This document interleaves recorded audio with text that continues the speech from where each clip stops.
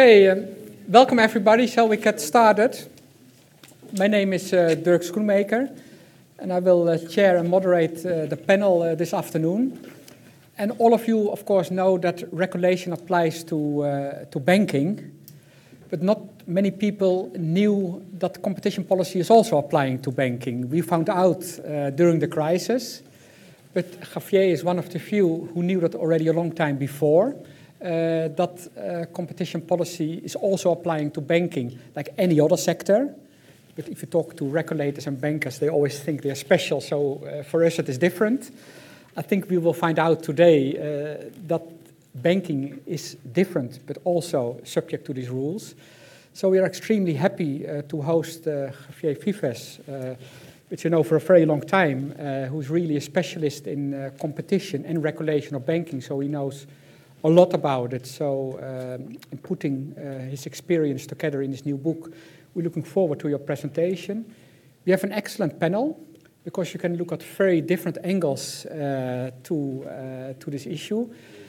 From the policy side, we have two speakers, Matthias de Watripon from the supervisory side, not only at the National Bank of Belgium, but also at the supervisory board of the ECB, keeping an eye on the well-being of our banks, where we have our deposits, and then Gert-Jan Koopman, who's in the hot seat at the DG Competition, which for many people was new. The DG Competition has really a lot to say on state aid to banks.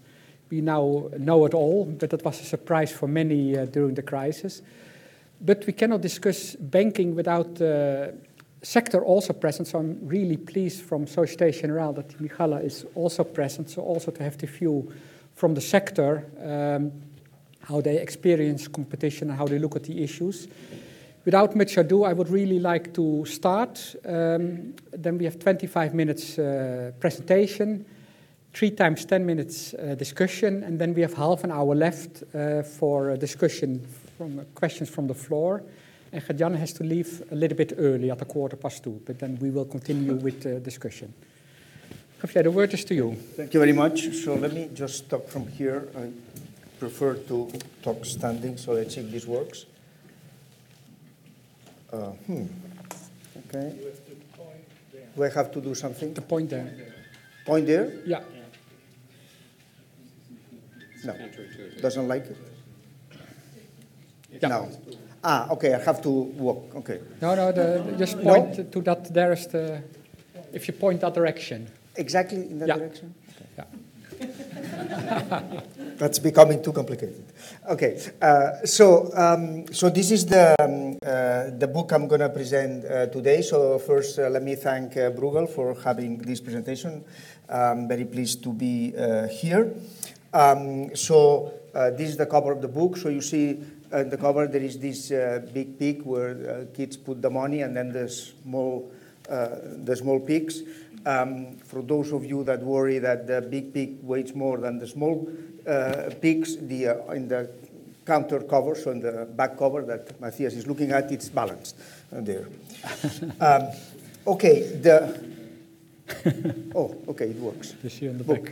The basic question that this book addresses in a very general sense is whether we can have both competition and stability in banking. So in other sectors, maybe this question would be superfluous, but in banking, is not. The approach that the book takes is basically takes the learning from 2 disciplines in economics, industrial organization and financial intermediation, and basically puts them together. So the treatment is non-technical, but I look both in the book at the theory, what the theory says, the empirics, what do we know, and then also at the institutional detail and policy, mostly US and Europe, but also the BRICS and some of the emerging markets. Okay, so as a reminder, let me just start with this graph from Reinhardt and Rogoff, which depicts some of the crises that we have had in the last century. As you see, there are quite a few. Here there is a segment with basically no crisis, which is post-depression in the 50s and 60s, where the sector was very much regulated. Here there is the banking panic in 1907, and then we start here with our last crisis. Most of these crises, in fact, have been, I don't know if to say provoked, but definitely have been linked to some aspects of shadow banks. So in fact, here we had investment trusts. These were the shadow banks of the time, that through some market operations, and there was an attempt to corner the copper market, that destabilized these investment trusts, and then this destabilized the banking system. Those guys were not part of the clearinghouse. They were not part of peer monitoring. That at that time, the peer monitoring was done by J.P. Morgan, in fact, himself. And then, so they took much more risk. Okay, so here we had the liberalization with mutual funds being able, money market mutual funds being able to remunerate deposits. These destabilized banks had to be liberalized. Savings and loans were liberalized, but without furthering the prudential constraints. And we started a period of crisis, and then we come to the present one. Okay, so let me just skip this one. Well, obviously, one question that we can pose is whether we will ever learn, okay? Because there are cycles of, definitely of crisis, regulatory failure. It seems that the regulation cannot cope with financial innovation, cannot cope with new types of shadow banks that pop up here and there recurrently in the different crisis episodes. In the post-depression, we had Glass-Steagall, separation of investment banks and commercial banks. We had regulation Q on rates. We had deposit insurance. Okay, then some of these things were repealed. So this gave a period of stability, but also with lots of inefficiencies because the system was extremely regulated. Okay, so as I said, banking used to be one of the most regulated sectors in the economy. Maybe it will be again, but let's say it used to be. Competition was thought to be detrimental to stability since the Great Depression. And until relatively recently, authorities basically were complacent with that, and competition policy was not applied to the sector or was not applied fully to the sector. In fact, if we move more to the recent past, then liberalization was introduced. For example, in the 70s, the idea was that competition was good for banking as in any other sector. There was a move towards less specialization, lifting of geographical barriers, both in the US and Europe, and a general increase in market integration and competition. Competition policy then was taken seriously in the banking sector. In the US, starting from the 60s, in European Union, started to be applied fully later, maybe in the 80s. And, well, the idea that competition was good for stability also gains ground, despite the fact that competition has a bearing on the perceived failures associated to banking, be it excessive risk-taking, credit overexpansion, for example, in real estate, or bank misconduct, as the cartel cases as LIBOR make clear. Then came the crisis, and with the crisis, which is systemic, post-Lehman Brothers, competition concerns are basically set aside. There is a massive bailout despite some distortions in competition. For example, in the UK, we had this merger of HBOs and Lloyds being authorized against the opinion of the competition authority, the Office of Fair Trade. Other mergers which were similar had been blocked before. In the US, many mergers were allowed, and basically the Department of Justice did not put any objection or any deep analysis. Okay, so basically, competition policy, in fact, was frozen, basically in good part. One of the reasons is that it's naive to think that banking is like any other sector in regard to competition policy, like supermarkets. Why? Well, because banks are very leveraged entities, are fragile, and when they fail, they put in trouble the whole economy. Okay, so after the Lehman Brothers weekend, many authorities understood that if banking stalled, the whole world economy would stall. Okay, what the book tries to address are some questions like those ones here.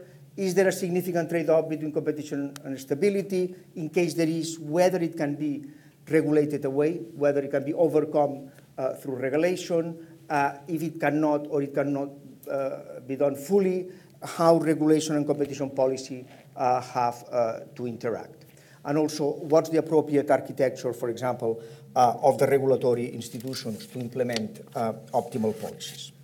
So now let me just, in the interest of time, go or not dwell into some of the trends in banking. So just basically say that the banks have become, the system has become more concentrated.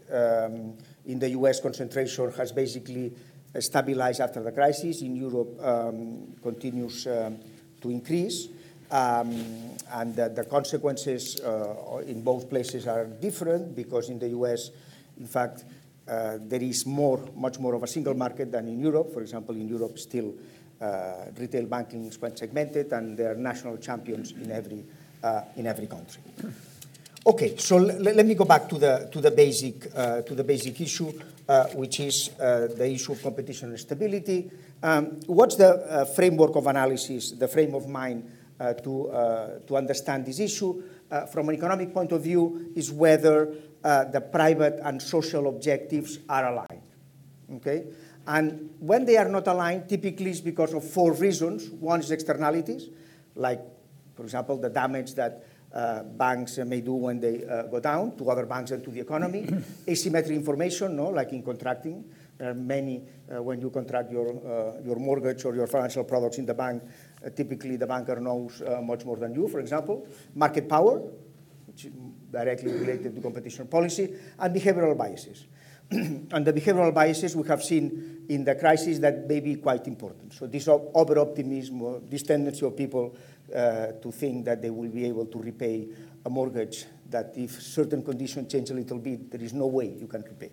Okay, so this has happened in Spain, in Ireland, in the US. What's an idea which I think it's important to understand the issue that we are talking about?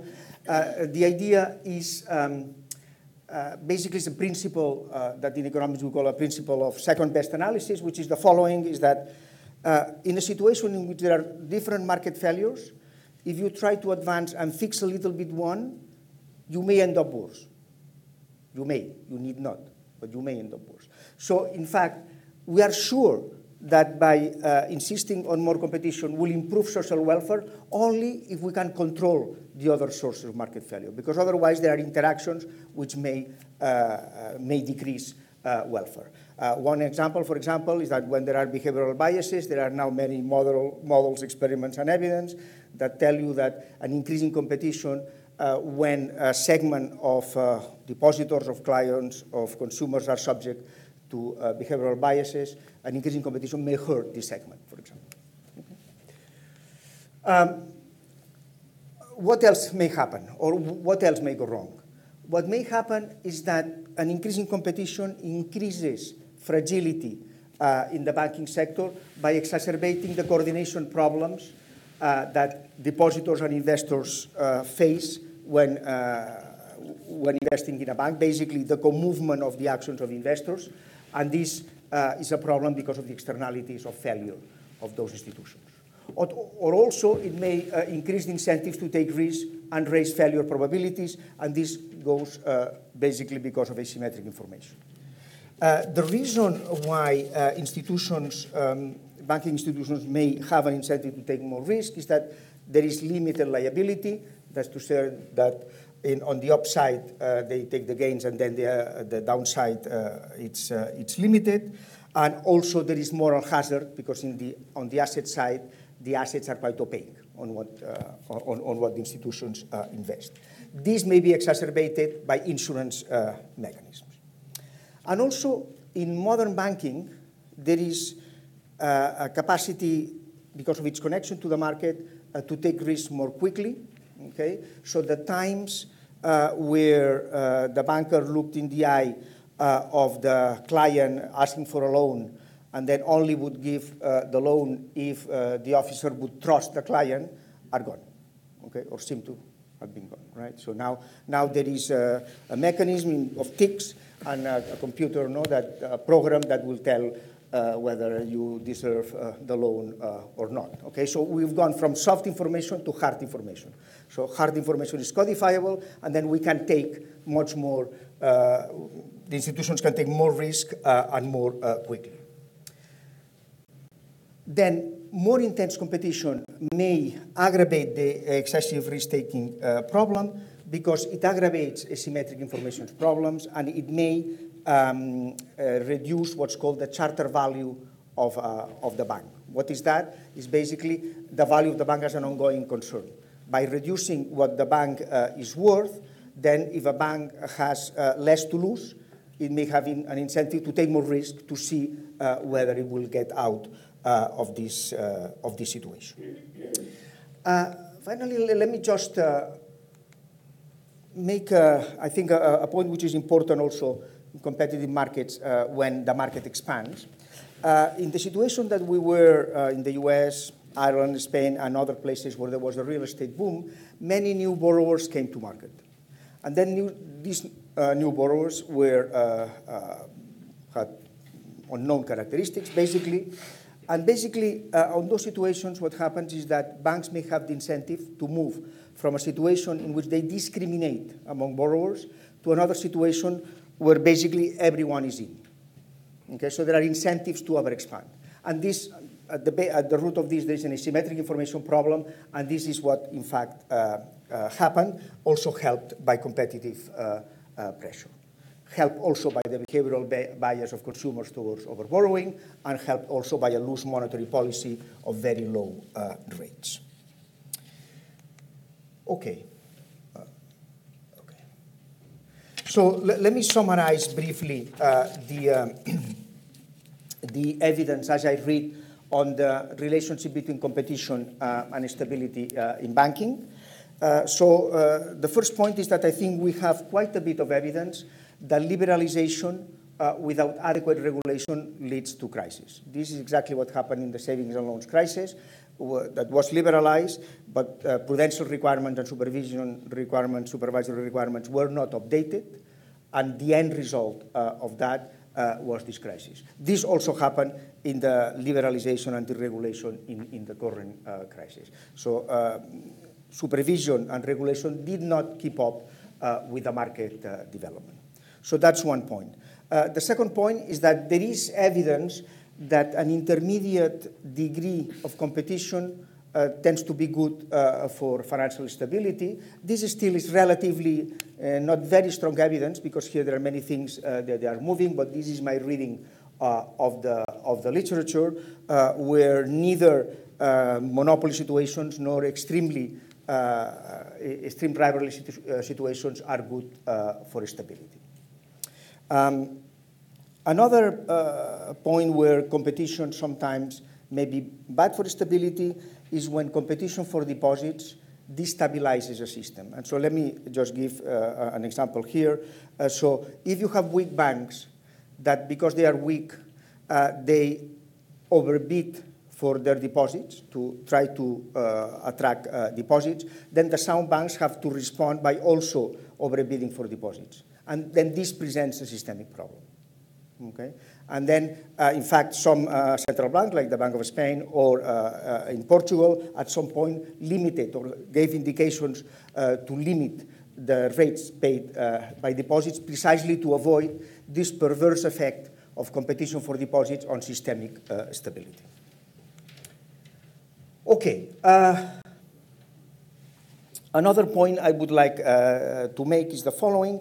I have argued for the existence of this competition and stability trade-off. The reason that it remains is that regulation, we cannot expect it to be perfect. What we can expect and strive for is for regulation to improve the trade-off, the competition and stability trade-off. But if the past is any predictor of the future, we will not manage to completely eliminate all the other market failures. So therefore, the trade-off possibly will remain. But still, this does not mean that we don't have to push for better regulation that may allow for more competitive banking and more stable banking. But also to achieve this, what we need is for an approach to prudential regulation and to competition policy which is more holistic. That's to say that it integrates the different instruments and thinks through the effects of the different instruments on both stability and competition. For example, the way things are thought nowadays, the regulators tend to think about capital requirements, liquidity requirements, disclosure requirements, potential liberalization separately. And once we take into account the interactions, then we may have to revise some of these tools. For the example of the savings and loans was clear. Once the savings and loans were liberalized, we needed the regulator should have thought, now I have to increase the solvency requirement and I have to be more careful in the supervision. Or, for example, when disclosure requirements are imposed, very strong disclosure requirements are imposed, like now, for example, the Financial Stability Board is thinking about shadow banking institutions, thinking that they will limit runs. In fact, the opposite may happen. These very potent public signals, when they go down quickly, they may be the rallying point for a run. What do you need then? Then you need higher liquidity requirements to provide those institutions with buffers against this possibility. So this is an idea of kind of a more holistic view of regulation. What does this imply? So then what it implies is that prudential regulation and competition policy have to be coordinated.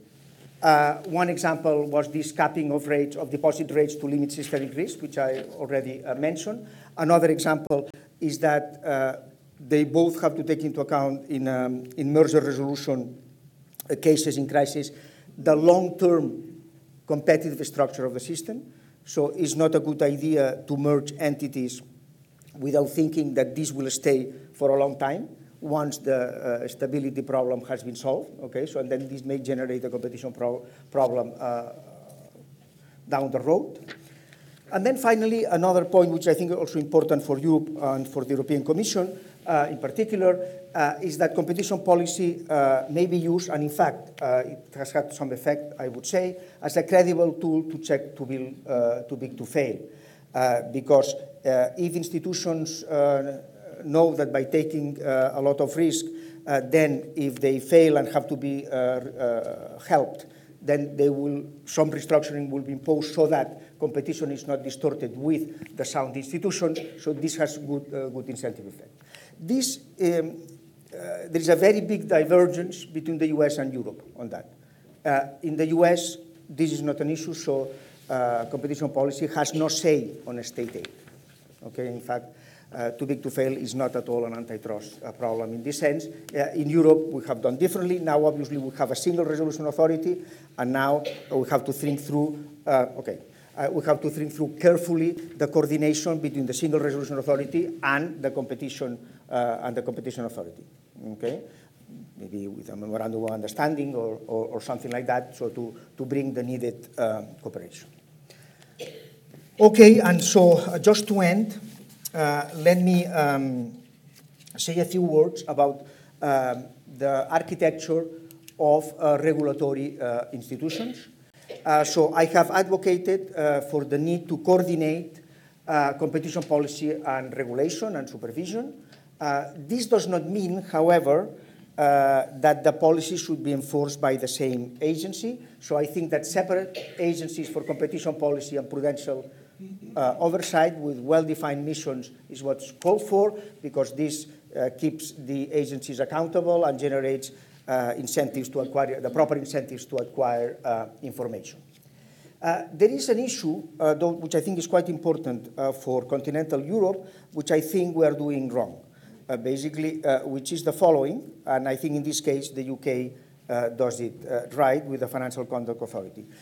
In the new system in the Financial Conduct Authority, consumer protection is put under the wing of the FCA, which is the Conduct and Competition Authority, and out of the prudential. So it's not an issue. It has nothing to do with the prudential authority. I think this is good because basically the aim of consumer protection is the same aim as competition policy, which is the welfare of the consumer. So I think the incentives are absolutely well aligned. Instead, in continental Europe, typically we rather have, in most instances, consumer protection with the prudential authority. And I think this generates a conflict of interest which need not be good. I think it will be much more effective consumer protection if it is with the competition authority. Could be also independent, like in the US, although we'll see whether the Financial Consumer Protection Bureau survives the new developments in the US. I would conjecture it will have a difficult life, maybe, but who knows, who knows. Okay, so with this, I think I end, and I just would like to say that, and by saying that I have stated that there is a trade-off between competition and stability, but that there is a lot of room basically for regulation to try to improve this trade-off and to try to have a more competitive banking and more stable and competitive banking at the same time. So we can work a lot on relaxing the trade-off, and we have a lot of work to do. Thank you. Thank you very much.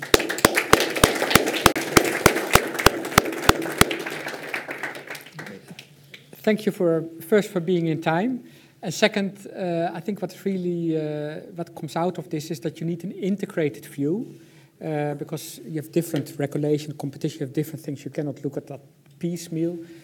And I liked at the end that you were promoting the Twin Peaks model, but then with competition more on the conduct side and with the prudential side to make it really work like in the UK. But let's go to Matthias for you want the power? For discussion from the supervisory side. Yes, so thank you very much. I guess slides will arrive at some point.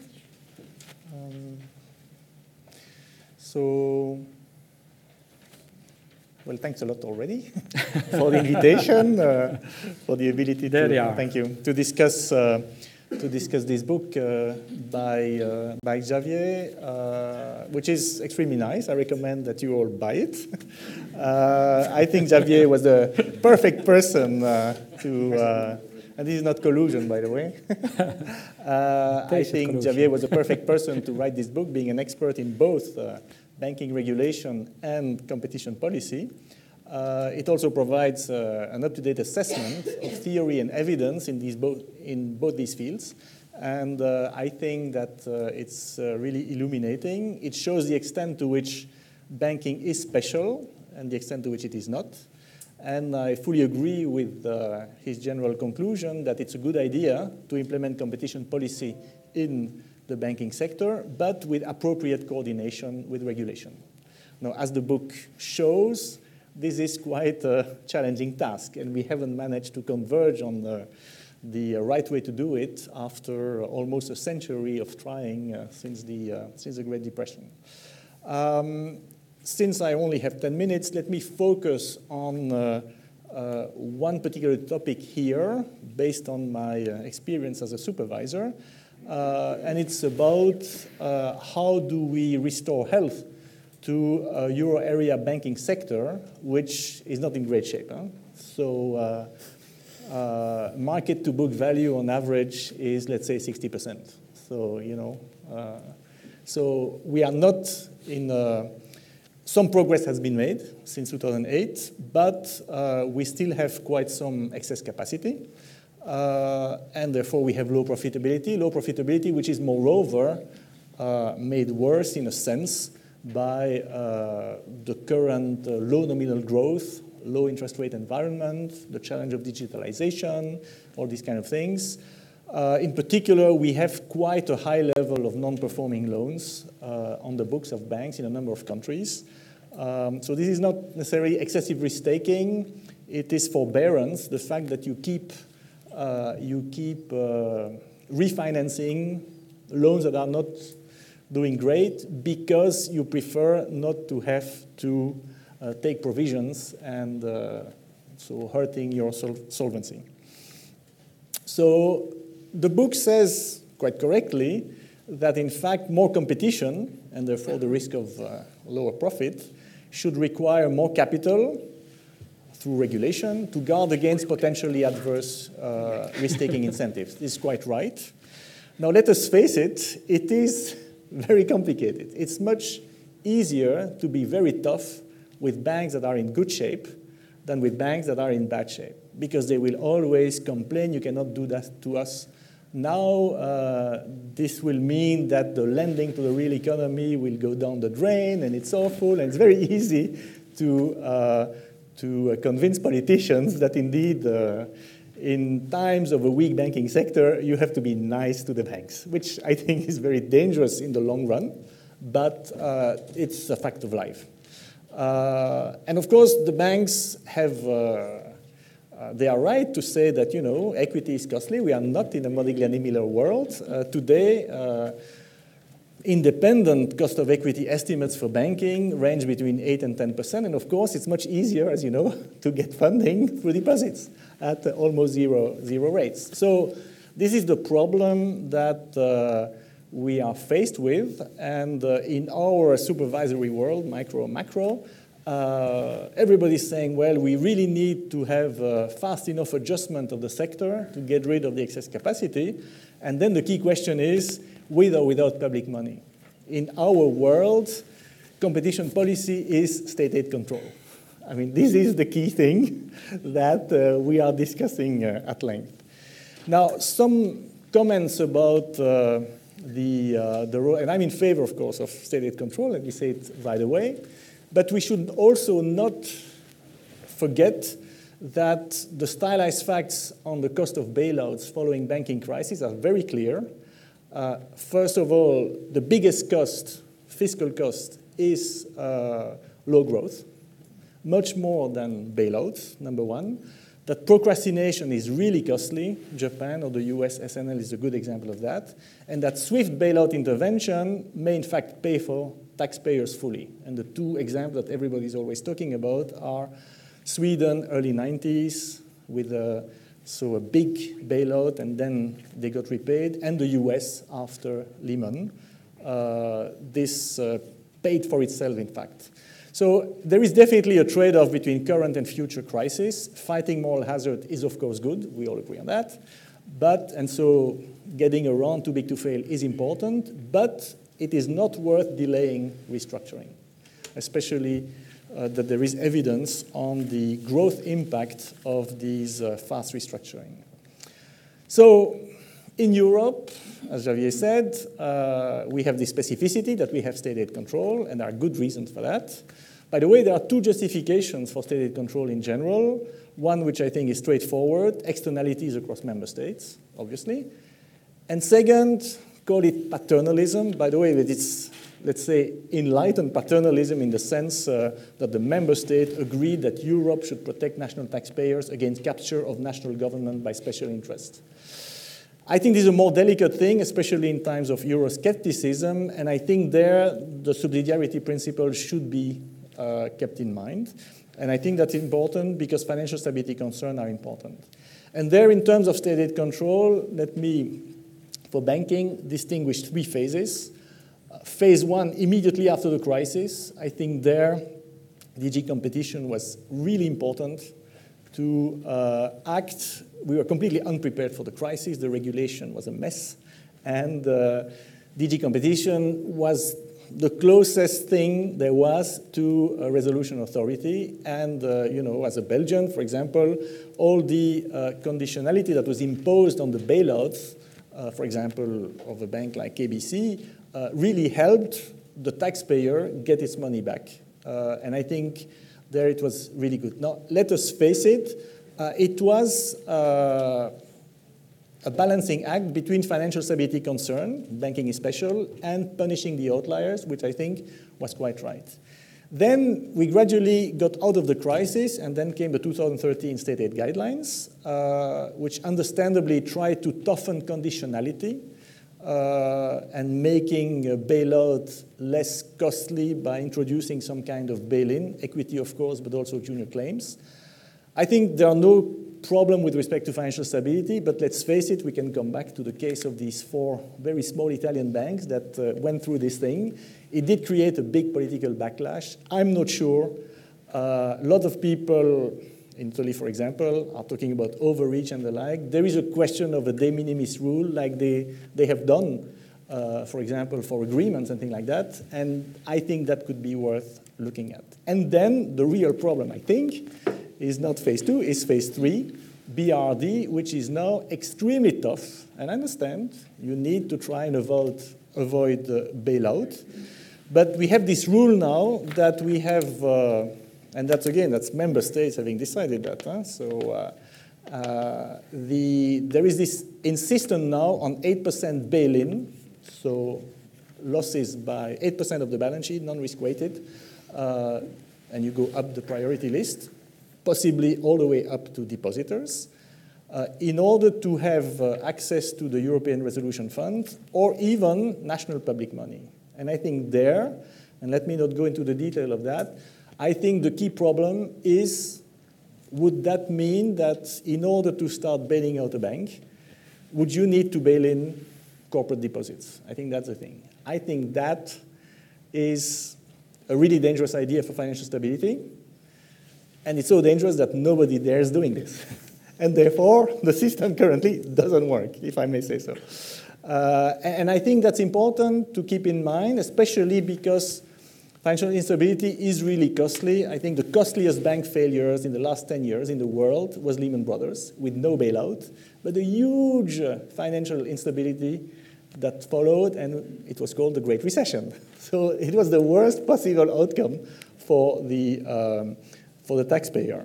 And I do think, I would argue that I'm not against this idea of 8% bail-in and the like, but provided we make sure that all the banks have 8% long-term junior claims. And right now, except in Germany, when they changed the law to make retroactively senior bank bonds junior to deposits, we are not there yet. And I think we are in a bit of a vacuum, which is quite worrisome potentially. So I would argue that given the current state of the banking sector, we have to find a way to have a kind of a transition period. It's complicated because it means reopening BRD and the like, but I know a lot of people who think this is the thing that would be desirable in the interest of Europe. But anyway, I'm trying to stimulate the discussion here. Okay. Thank you, Matthias. So, Gert-Jan, a holiday for the banks and maybe a holiday for yourself. So, what do you think? Yeah, I agree with the latter, but I don't agree with the former. Yeah. Sure, the mic is on. Yes, it is. So, thank you very much. First, let me say that I really like Xavier's book, also because as a classicist, I'm a great fan of Aristotle, and what you basically plead for is called in Greek philosophy the aurea mediocritas. So we need competition, but we don't need too much competition in order not to endanger financial stability. And that is subject conditional on the quality, to put it generally, of regulation. If you think in terms of Venn curves, you could move out the Venn curves and have more competition, more financial stability, if you improve the quality of your regulation. And I think that's very much the way we think about it in DG competition. We don't see a trade-off provided we improve the quality of regulation. And that, in effect, is what we have been trying to do in Europe. It's been a massive overhaul of rules in Europe. I take issue with what Matthias says. I'll come back to that in a second, but my basic thesis is that we have introduced a paradigm shift in regulation in Europe that should, looking at the analytical work you have done in the book, move the Venn curves out and therefore improve the available equilibria. Now, I think the point is largely that the two channels whereby, in your assessment, competition could have a negative impact on financial stability are both being addressed through the changes in regulation and through the changes in competition policy. I think the first is where you basically say that too much competition, so if you move too far with competition, you depress the margins and you incentivize excessive risk-taking. Now, of course, I think the biggest change we have seen in the past 10 years, or 8 years, if you will, in Europe, is that this no longer comes at a zero cost to the banks. That's where the bail-in regime has I think, dramatically dealt with moral hazard. A lot of academic studies prior to the crisis showed that there was an implicit state guarantee on the banking sector between 1% and 2% of GDP. That has largely been removed, and whilst the profits were, of course, always privatized, still are privatized now, the losses are also privatized and less socialized than before. So I think that channel has been very much addressed. And I think the other point that has changed dramatically on the regulation side is that the levels of capital and also the organization of supervision have changed dramatically. My assessment is that putting supervision, at least in Euro banking land, at a European level, at a supranational level, will significantly enhance the quality. There's been, in my experience of doing many cases, often a lack of recognition by national supervisors of the seriousness of the problem and a real difficulty in taking responsibility. I think if you do case studies of the countries you mention, you will see that very often interventions only started after significant changes in the national supervisory authority. There's a great capacity of closeness. There's also a great capacity of denial of the seriousness of the situation. And by moving this out, by putting it at the European level, so I'm talking here about the SSM, things have dramatically improved. Now, what I would also say is that the architecture which we have now developed is indeed, and there I would agree with Matthias, fundamentally dependent on there being sufficient bail-inable instruments in banks. So the whole discussion about MREL and TLAC is not an innocent discussion. If we get this wrong, if this discussion goes wrong, we're clearly left with a problem. But if it is handled appropriately, then I really believe that an important part of the landscape in terms of the absorption capacity of banks to take losses will have been dealt with, and that in combination with the third element, which is the availability at the European level of a resolution authority that will operate a special insolvency regime for banking that is harmonized at the European level, at least largely harmonized, because it is a directive after all, the BRD, that should also significantly contribute. We're not looking at a national insolvency law where banks are treated like any other company. We have a very specific setup created, which also now requires requires for all of the banks to have resolution plans that will be prepared beforehand, which means that in this new architecture, to put it in simple terms, you have banks that can absorb losses to a large extent, can be resolved. They are resolvable. Many of our banks were not resolvable prior to the crisis. And we have actors that can take these decisions more independently from national interests than was the case before. So it's a very brave new world. It's an untested, untried experiment. We need to be honest about this. But it's a development which I believe, based on our own experience in DG competition with more than 130 state aid cases in the crisis, covering 30% of the banking sector, addresses the main weaknesses in the pre-existing regime. Now, that leaves two questions for me. The first is the transitional question, which Matthias put on the table. It might be good in the long run, but can we actually get there? Will we not? Will we survive the transition to the new regime? And there, I frankly beg to disagree. I think the worst thing we could do is to reopen the architecture at the moment, because as a microeconomist, what I think is essential in this juncture is to ensure that the rules of the game are stable, that people's expectation, market agents' expectations, are clear and are not disturbed and disrupted by further regulatory change, which incidentally would take years to come to pass. Changing a directive in Europe means 2 years of change and then implementation. So by the time that you want to get out of the transition would be starting. No, I think, therefore, in the present context, the best is for actors to assume their responsibilities. And that brings me to my last point, again, drawing from my own experience. I think the key contribution that competition policy can bring, and has been bringing, is also to facilitate restructuring and market exit. Very often people claim that in Europe we haven't been closing banks or liquidating banks, and very often there's a reference to the FDIC in the States as an example of a much better model. But the reality is, if you look at the facts, at the statistics, that under state aid control, we've had many, many liquidation or pre-resolution cases before the resolution regime started. So there's been a lot of exit in Europe, and the restructuring cases have been very significant. As I said, about 25% of the assets of Europe's banking sector prior to the crisis went through restructuring. We have done an empirical assessment of whether these banks were actually reformed in an effective manner in terms of returning to viability, and that's available on our website.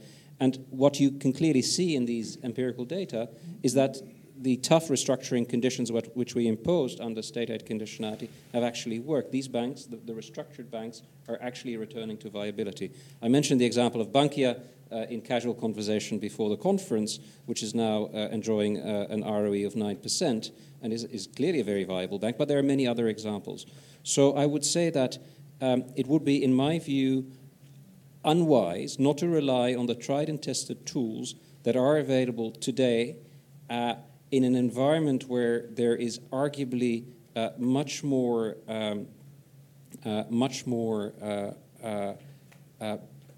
stability in the system than there was in 2008 to 2012, and to apply them. That means, and that's the final thing I would say, when it comes to some of the legacy costs, that these will have to be assumed. And I think there are no miracles. We talk about NPLs, and people would like somehow these NPLs to be resolved in a way that doesn't come at a cost to the banking sector, to the taxpayer, or to bank stakeholders. Well, that solution, of course, is simply not available. The NPLs represent a significant cost. The best that we could do is to recognize these losses, to attribute these losses. And I really do not see why the NPLs that are so prominent in the balance sheets of certain banks, not all banks, not in all countries, and in the countries where they are high, not even in all banks. They need to be recognized, the losses need to be attributed, the banks need to be restructured, and those banks that will not be viable post-restructuring need to exit. I don't think there is any evidence that this recipe, which has been applied consistently over the past 5 or 6 years, has actually led to any significant impact on financial stability. And the 4 little banks that went out of business last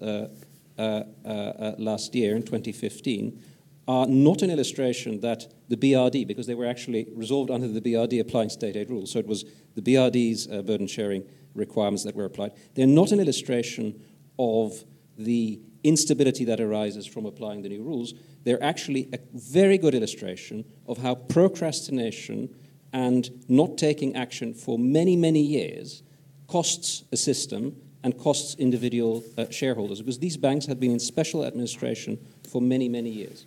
So the real problem there is that procrastination comes at a cost. Not dealing with the cost makes the cost bigger. And whatever we say in this room, whatever we say in terms of changing the rules, these costs will have to be attributed, absorbed. And I think it would be a serious mistake to somehow try to shift these costs to the public, because that would destroy the new equilibrium and the expectations that we have built up over the years to arrive at a new equilibrium. Thank you.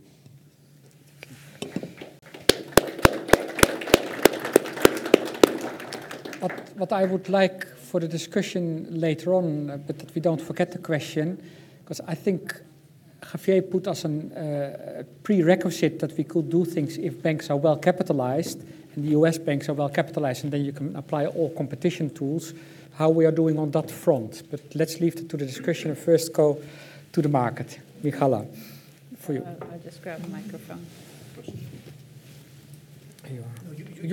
Oh, I have one. Oh, sorry. Yeah, I completely forgot I had it.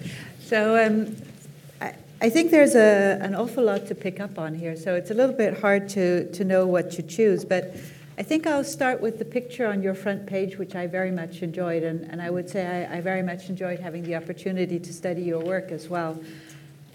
I think we're missing a few elements on the picture if I'm thinking about it from a European angle.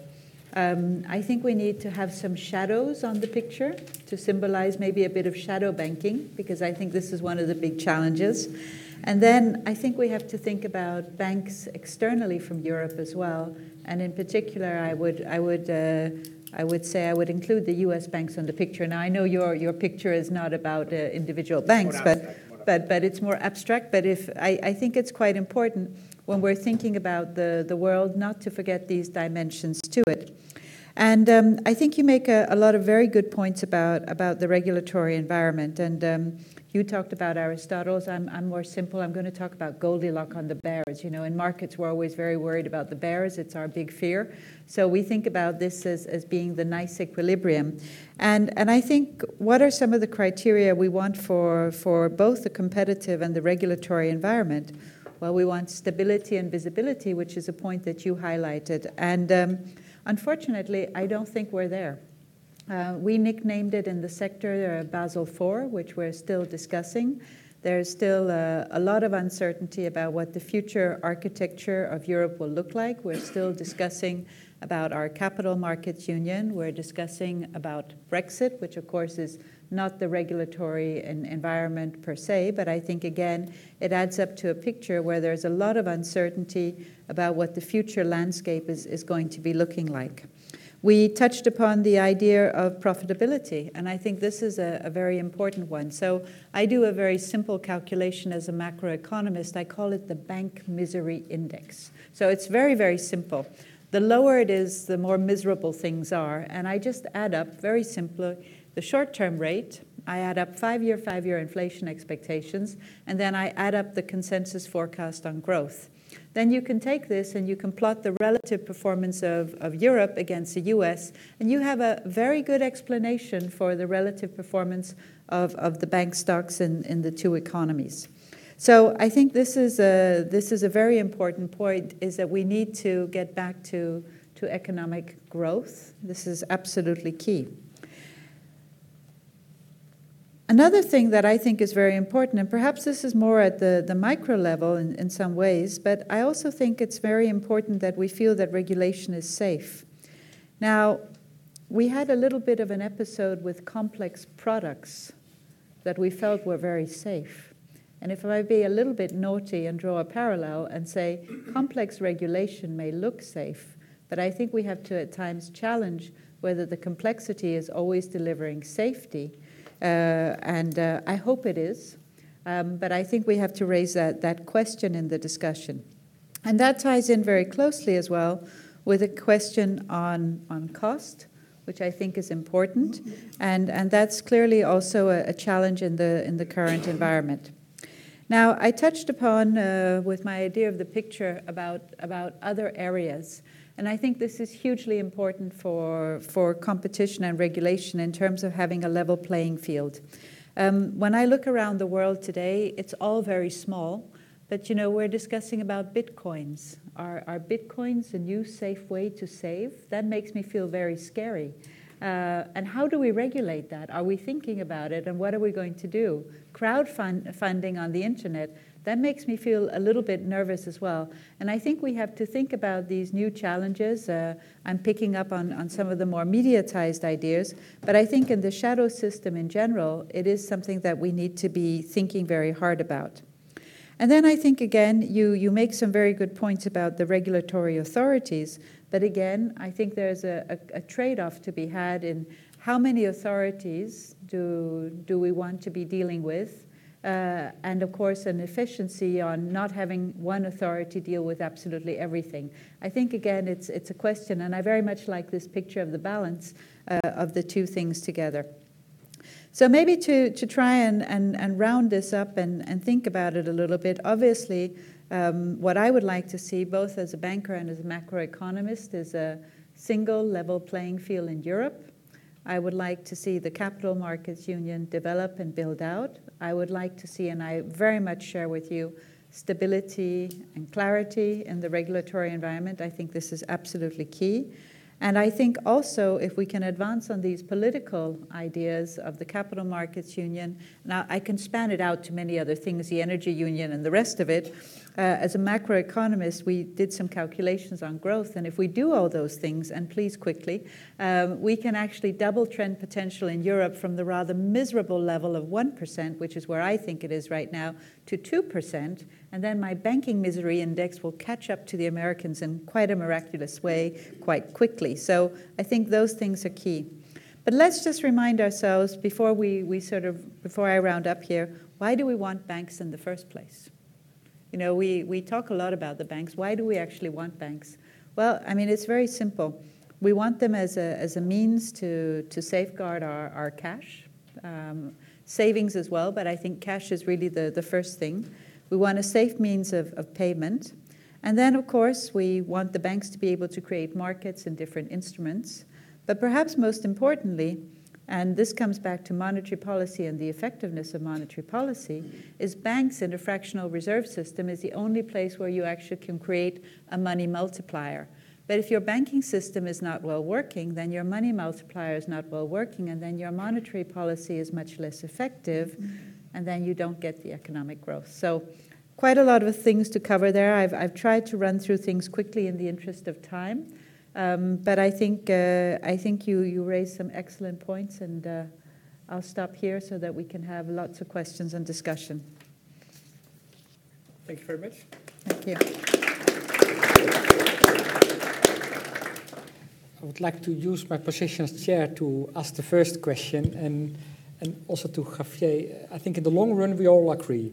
So if banks are well capitalized, then good regulation and good competition policy, including state aid rules, we all agree on.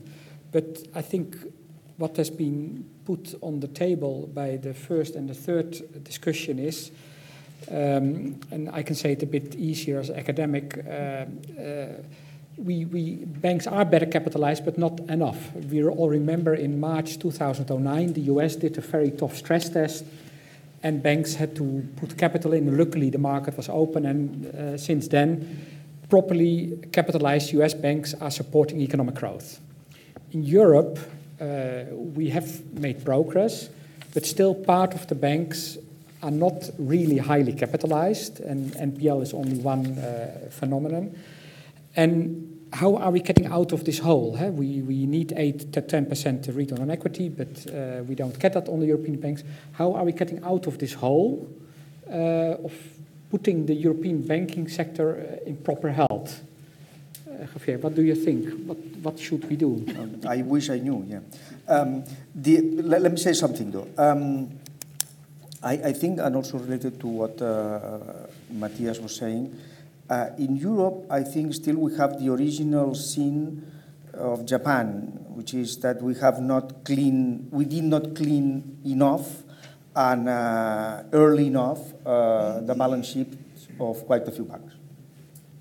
And then forget about lack of capital. So yes, yeah. But the problem is these non-performing loans which are there and which, as you said, drag the performance of these banks. And in fact, people then they do not want to invest in those banks, in part because of that. So if they had a clean balance sheet, then people would invest in the banks. I would say more.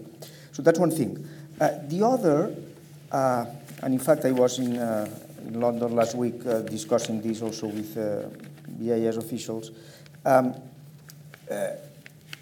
It seems that banks have distributed from 2007 to 2014 half of their profits as dividends.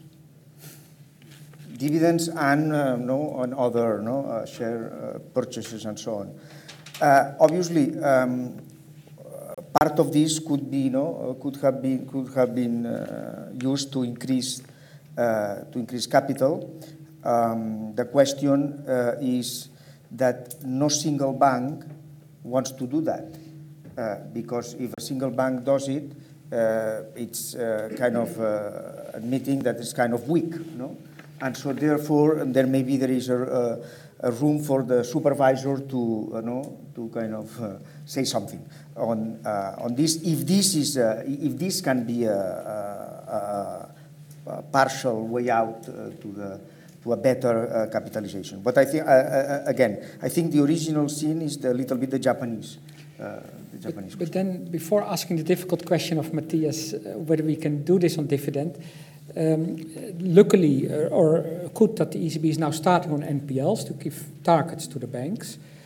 Would you wish more that, I think if you look at the numbers, you see in Spain and Ireland NPLs coming down, but there we had proper restructuring, bad asset agency, and a lot of pain, but NPLs are moving down. Do we need that also for Greece, Italy, and Portugal, or is it sufficient the guidance you're giving, or do we really need this kind of bad asset agency to get the thing rolling? Well, I think and as you said, we all agree about the steady state. Yeah. In the steady state, capital and lending are positively correlated. Yeah. The evidence is very clear that better capitalized banks serve the real economy better. And it's all a question of transition. I fully agree with all the examples that Gertian gave about the fact that DG Competition has done a very good job in terms of pushing for the restructuring of banks. I had mentioned KBC was one example, but Bankia is another good example. I think to me, the key thing of all this, it was restructuring with state aid. And today, because of BRD, we are stuck. And as I say, when bailout is out since January 1st, 2016, and bail-in is not in because we are not ready, of course. If we were ready to bail in 8%, that would be fine. Then denial is the last option left. And I think there's a difference between, for example, Italy and Spain, Ireland, and the like. And I think, and I'm worried about the backlash because people say, oh, you allowed a lot of state aid since 2008, but now Italy is not allowed to have it because Italy had its crisis too late. Now you can say, Italy, you should have cleaned up your sector more quickly. And I do fully agree with Gertian. Procrastination is very dangerous. Why have they procrastinated? Still, the question is, we are a bit in this situation, and I think it is problematic for growth. Would you like if we get this, do we need a bad asset agency for Italy? I think a lot of people are saying that it would be good to indeed have a fast cleanup of, it's not just Italy, there are a number of countries. Portugal and Greece, and I think that is the difference with Spain. With Spain, it happened, and I think so I think we have to be a bit more flexible, vigorous competition policy, but with some flexibility about dealing with the current crisis. And of course, by the way, that's the big difference between TLAC and MREL. In TLAC, for the big bank, you have a transition period, and it's well done. I think our politicians in Europe got carried away, and they didn't think enough about transition and the like. As I say, it's member states, but I think we have to get out of this. Then I open up. Just a very quick comment. I think it's a fallacy to claim that no state aid is available in the BRD world. I think this is not true, and that I want to clarify. In resolution, there is the fund, but what we have actually seen so far is that we have had quite a few cases of precautionary recapitalization. There's an exception foreseen in the BRD that allows state aid to be given outside of resolution for cases where banks have too little capital in an adverse scenario of a stress test, but enough in the longer run. So they're solvent, but they have a shortfall in the longer run. And one of the most discussed cases at the moment is Monte Paschi di Siena. The SSM has said this bank does not have a shortfall in the baseline scenario. This bank has a shortfall in the adverse scenario. So this bank would be eligible for a precautionary recapitalization. So I just want to highlight that what has changed is that the balance between public and private contributions has changed. But I think it is important not to talk ourselves into a depression, so to speak. We're not that Matthias is doing that, but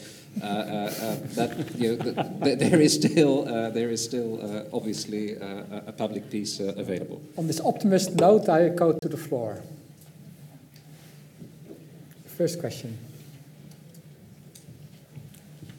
I collect a few questions.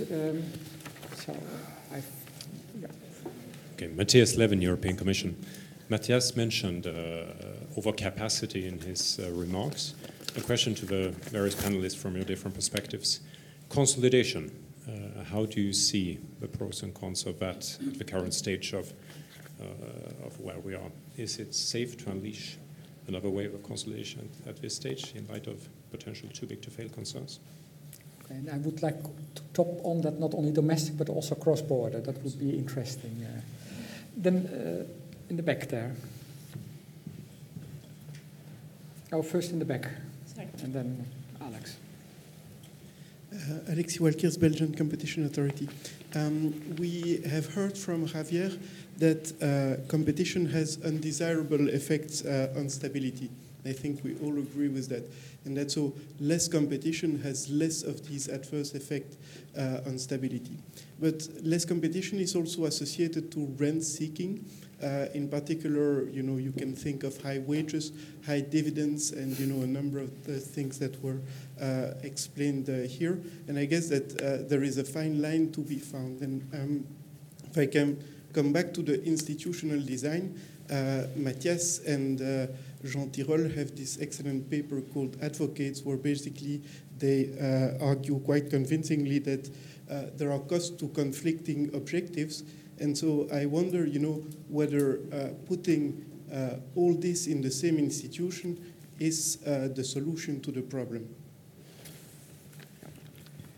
Then one question here, and then we do answer, and we do a second round. Yeah, Alex? Hello, Alex Lehman from Bruegel. So I wondered whether one of you could explain how the concept of the relevant market has changed over the years, given that really we have regulation at the EU and certainly at the SSM level, but we are still very much dealing with national banking markets where not only did we see very few cross-border mergers, but we still have quite a bit of this ring-fencing behavior by regulators that try to sort of protect and frustrate the market integration, at least across the banking union. Okay, Michela, can I start with you? So I think overcapacity can we have domestic and also cross-border mergers, national banking markets. So can I make the question slightly bigger? When do you think, or in our lifetime, can you say, I'm not a French bank, but a Euro area bank? I very much hope so. I very much hope so. Unfortunately, I think it's the prospects are still quite long, and I think this is where the development of the Capital Markets Union is incredibly important. Cross-border mergers need a rationale. It's like any company, you need to have a rationale in your merger, and if you cannot find the economies of scale in the merger, then there's no real strong business model for it. So I think this is where the Capital Markets Union is absolutely key. As I say, I wish for it to come into place tomorrow. So I'm ready to go ahead. If we can have a Capital Markets Union tomorrow, I think it would be incredibly good news. And I think it's a very important point as well to appreciate that, I'll come back to the competitive landscape, and to appreciate that the US banks have been gaining tremendous market share also into Europe. And one of the key crisis lessons, to my mind, is that when things go wrong, banks are asked to provide liquidity to their domestic companies first. I would like it to be European banks providing the credit and liquidity to our large European corporations. So I think this is a very important point. So unfortunately, I think we still have a bit of time ahead of us, unless you tell me I'm wrong and we're getting the Capital Markets Union very, very quickly. If I may, I just wanted to pick up on one point that more capital is always good. I'm going to disagree. I think it's a balance. You can have the banks overcapitalized as much as you want, and then they won't lend anything. It's that simple. So it's a balance between a certain level of capitalization for safety and stability, but not so much capital that you actually stymie the economic growth. So I think there's a trade-off to be had. Can I turn to you on these mergers? On the merger, yeah. My impression is that what we will see, well, there is overcapacity in the sector, still too many branches, too many employees. My impression is that the sector, the banking sector, is in for a lot of pain in the future. That's my impression, because we'll have to restructure a lot, and in many countries, we'll have to reduce employment drastically. And this will be painful. And how do you do that? My impression is that due to labor restrictions and national issues, most likely is to be done domestically. And so if consolidation proceeds, it will proceed on this basis, which I am not sure this is not in a first best, not even a second best world probably, but it will happen because it's a way to cut costs. Okay, and maybe it's not the most efficient way, and obviously for market power issues it would be better cross-border mergers, but then you need much more, as you said. So my impression is that we'll most likely will go in this way because of other restrictions. Do you need a merger, or can you do it bank by bank itself? Well, the point is that I think in several countries, I'm thinking of some countries, if you want to do a restructuring, if you do a merger, it helps. Yeah. As I see, for example, I'm from the Netherlands, and it should not in theory, maybe. Yeah. You know? In theory, you could do it by yourself. The Netherlands is too concentrated, 3 banks, so you cannot merge anymore. So there you see the big banks. Every week, another bank is in the news with more than 1,000 layoffs, and that continues for months. Yeah, exactly. But you were saying where there's more scope for concentration, their mergers can help domestically. Well, there is obviously there is some scope for economies of scale in terms of IT systems, central services. I mean, obviously, and then since the retail is completely segmented, there is no European retail market. Let's face it. So. Yeah. On the competition side. I think that what Xavier has said is absolutely true. The sector is in for significant restructuring. I would also expect this largely to begin at a national level. I mean, the markets where this is most needed, coming back to the point about relevant markets, unfortunately are markets which are where concentration levels are so low that I don't see any national merger problems. I don't think this will raise the type of consolidation and restructuring we're talking about now will not raise EU merger issues in the first instance. But I also agree that we should move towards the second phase of this consolidation across borders as quickly as possible, because it's very suboptimal to only look at the scale that is offered by a given member state, not least because the member states where the need for consolidation is greatest are also the member states which, in terms of the misery index, are not presenting the brightest picture. So we definitely have to move ahead fast with the integration at the European level, inter alia through capital union.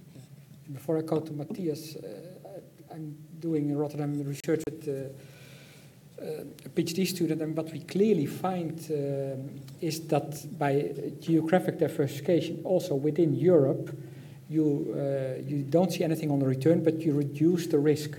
There are really gains from cross-border mergers. But I agree the first thing is that we need to reduce the overcapacity. That's number one. Matthias. Yes, well, of course, Belgium is an example of a country where we have had cross-border mergers. Some doing well, some less well, as we know. But indeed, two of our biggest banks in Belgium are ING and BNP Paribas Fortis. I think one advantage, of course, of cross-border merger is that they allow for some geographic diversification. And indeed, I mean, we have talked a lot about, from financial stability point of view, the bank sovereign loop, the fact that banks are stuffed with domestic sovereigns, but it's more generally a bank national economy loop, because Italian banks have not suffered from a default of the Italian sovereign, but they are suffering from the low growth, and if they are concentrated in Italy, then they are suffering. In Spain, I think it's a very good example for the value of cross-border banks in the crisis. Santander and BBVA survived the crisis because they were diversified, while a number of cajas, it didn't work. So, and there, of course, DG Competition can help in saying that, well, cross-border mergers are typically not a concern in terms of competition. And so I think and with banking union, we will go a bit in that direction, but it's true that so far, we haven't seen much action. But I think it's something to encourage, and I think all the right incentives are there: competition, relevant market, and gradually the banking union, which should help also. Yeah, but still, let me just point out that this is not the US. In the US, they all speak English, and law is exactly the same. So it's much more integrated market. So that we have different languages, cultures, legal systems, still differences. So I am for it, but the obstacles are there. But I think when the markets will go back in better shape, you will see more of it.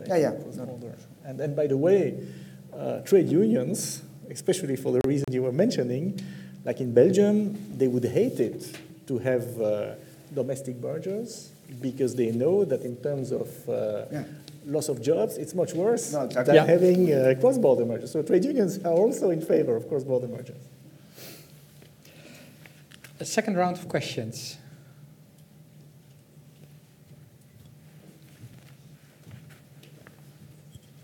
My colleague Reinilde. Yeah. So I understand that if we have better regulation, that would create more scope for competition policy, but that we still don't know how that better regulation agenda would actually look like. What do you propose for us so that we could learn more about how this better regulation would look like here? Would you call for more evaluation of the existing regulations and see what works and what doesn't work, and kill and change the not functioning regulation, even if that would create a lot of uncertainty?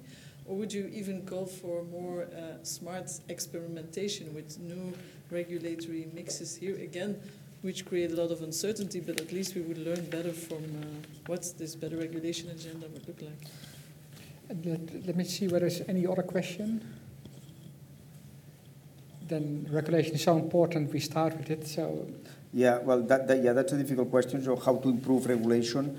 One issue which I think also has been mentioned before is that good regulation typically is not complex regulation. So the regulations which are too complex, then they can be gamed. Also in the US, for example, Dodd-Frank, it's incredibly, complex. So we'll have many implementation problems. So then there is a lot of discretion on the officials how to implement it. So I think a big effort, should be done to streamline regulation on some basic things and not try. So, for example, on capital, so maybe we have too many classes of capital. Maybe we should simplify a little bit and then concentrate on equity, on what's important, right? And maybe, I don't know, or maybe two. Maybe, I don't know. Yeah. I'm just saying, this in the push towards simpler, understandable regulation. So I think this is the most important thing I would say. It's interesting. Anil Kashnap from Chicago, together with Steve Cicchetti, they have a new paper. They take the two capital ratios and the two liquidity ratios and show when is which one binding. And then they see quite a lot of contradictions between the four. And their overall conclusion is there is no integrated view when designing these regulations. No, this was one of my points. In exactly. Fact, it's one of my points that it has not been thought through, basically. So we impose all this, okay, but what this means exactly, and then in what occasions. Yeah. Before we go to the regulator, I go to the one who's suffering. So, well, I think your point about uncertainty is very important, but it's a trade-off, right? Do we not fix some regulation which is too cumbersome at the moment because that creates uncertainty?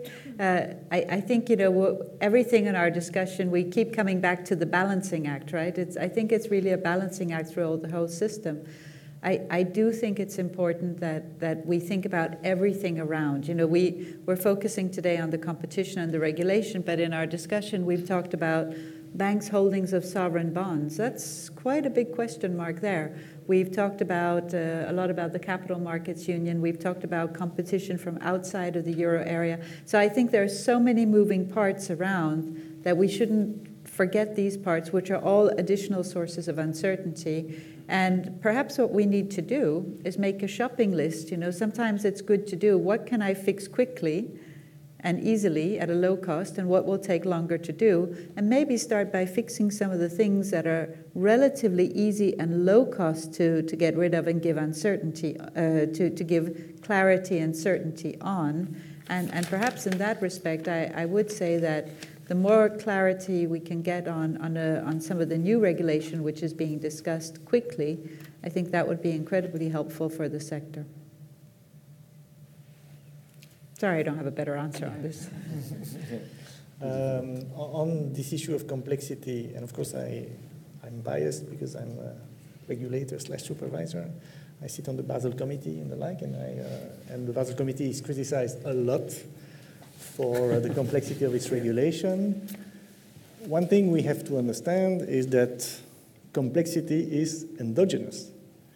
It is the result of a complicated political game between, so in Basel you have the supervisor and the central banks being there, but then this has to be translated into law and the like, and so everybody's involved. And frankly, and at some point, I mean, faced with that, we set up in Basel a task force on simplicity and comparability, of which I was lucky enough to be on it and see what is going on.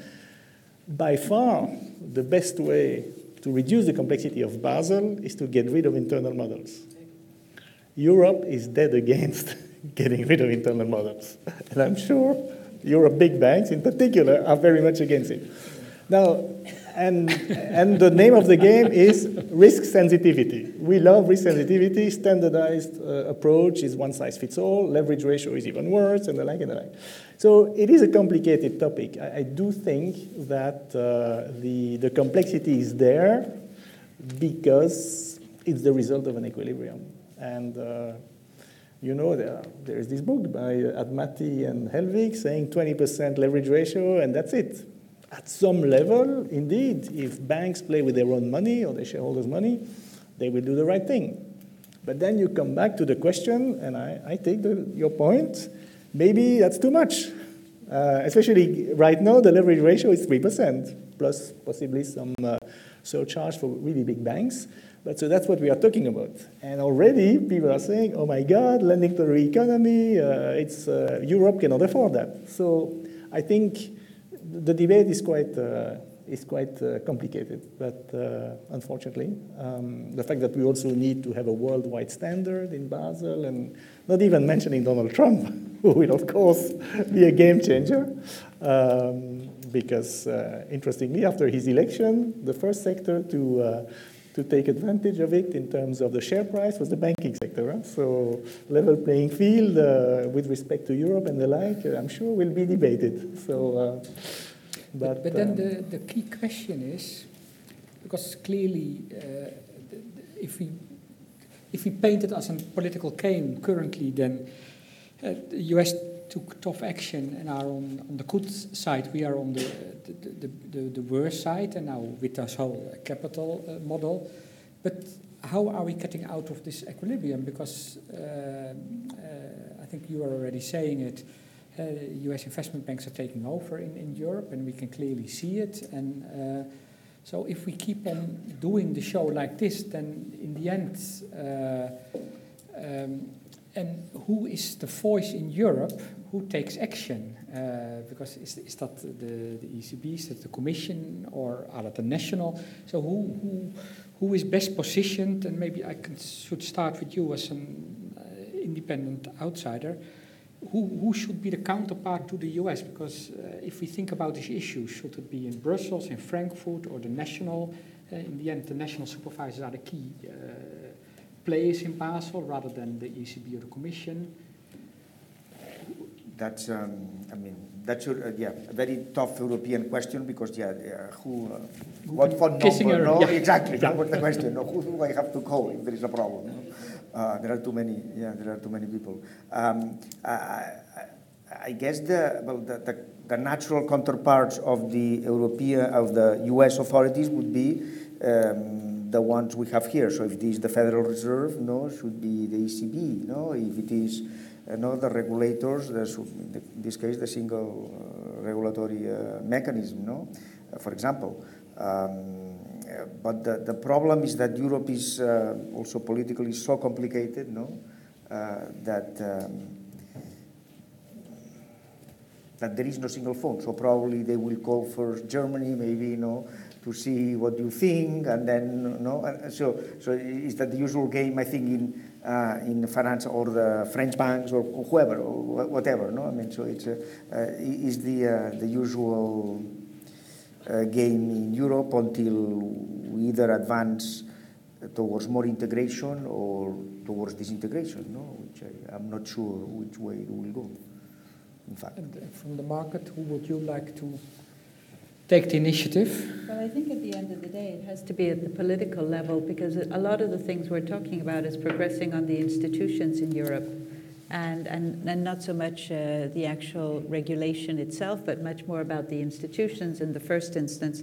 So to me, it has to be the politics. I think the reality is, though, that we're facing an incredibly busy electoral agenda in Europe. We have elections in France, in Germany, and then probably in Italy sometime in early 2018. And that means that realistically, it's only once we're beyond these big election dates that I think we're going to be able to advance. And I think this is really the challenge. But I think it has to come from a political level.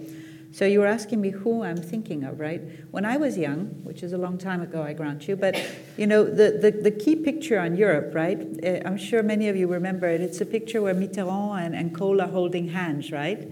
It's sort of the symbolic picture of the euro, if you think about it. Yeah. So I guess what I need is I need at least a French and a German political leader to stand and hold hands in a nice picture, and preferably maybe with an Italian and a Spanish one as well. And when I have that picture, I'll be convinced. That's an interesting political... Let's hope that the outcome of the elections goes into a reasonable direction. That the right people hold hands. Yeah, exactly. Right. Can I, on that note, ask whether there's a final question? Otherwise, we close. But then we close on the...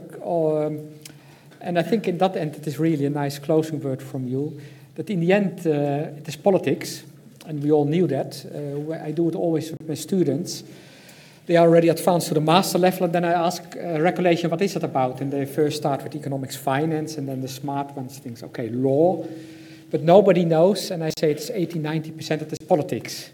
And I think you're reconfirming that point, that regulation is about politics, and I think that comes back also to your other point, that if we want to make progress also after Brexit, that we really need to think about the capital markets union and make progress there, rather than stay divided. And in the end, I think that's a key issue. And before I thank my colleagues, I think one lesson I also learned is that you really need an integrated view, and I think both on regulation itself and in the interaction from competition, and that it is very difficult or even wrong if you look at the issues from an isolated point of view, because then you miss the other dimension. It is the interaction which makes it difficult.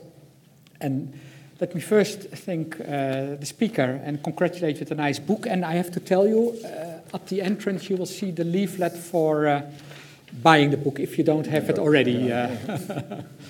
Thank you very much. Thank you very much.